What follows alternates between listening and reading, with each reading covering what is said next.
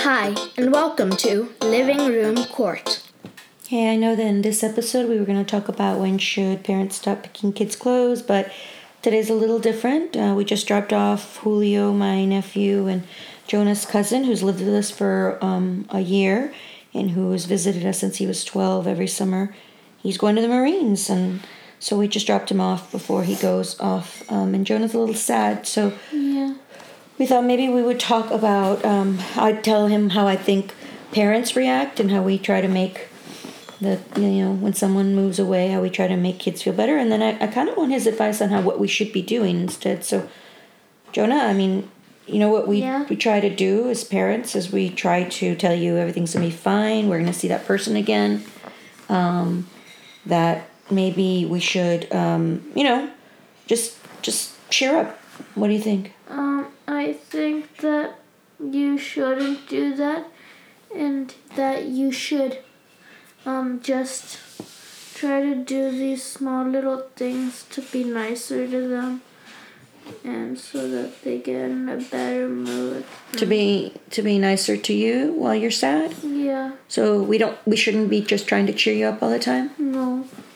What should we be doing instead? You shouldn't just be constantly trying to cheer us up, because we need our alone time sometimes. Yeah, what are you going to do during that alone time, huh? Cry. Okay.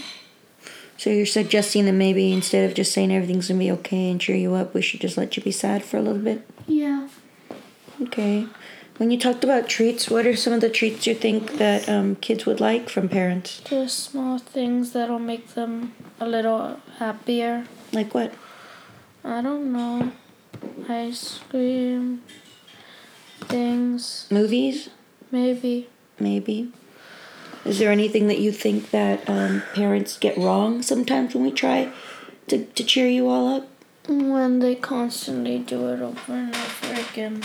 Is it kind of annoying? Yeah.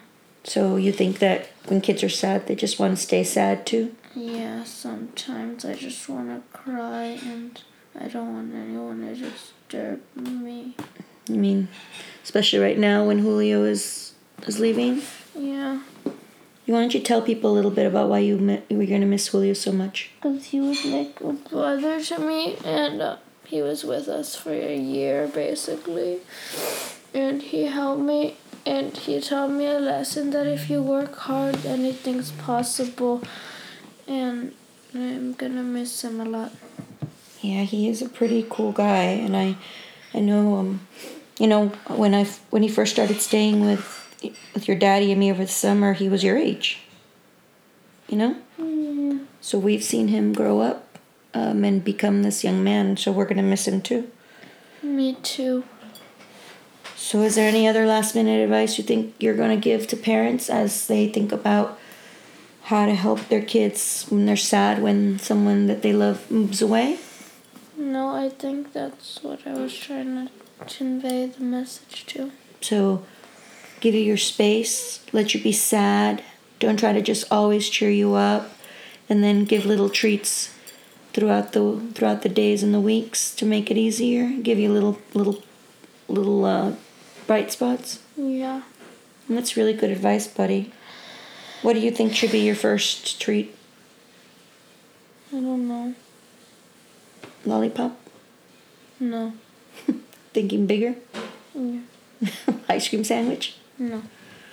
Ice cream sundae? I'm too sad. Oh, well, we'll figure it out.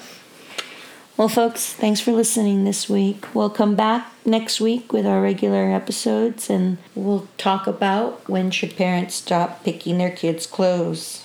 Say bye, buddy. Bye.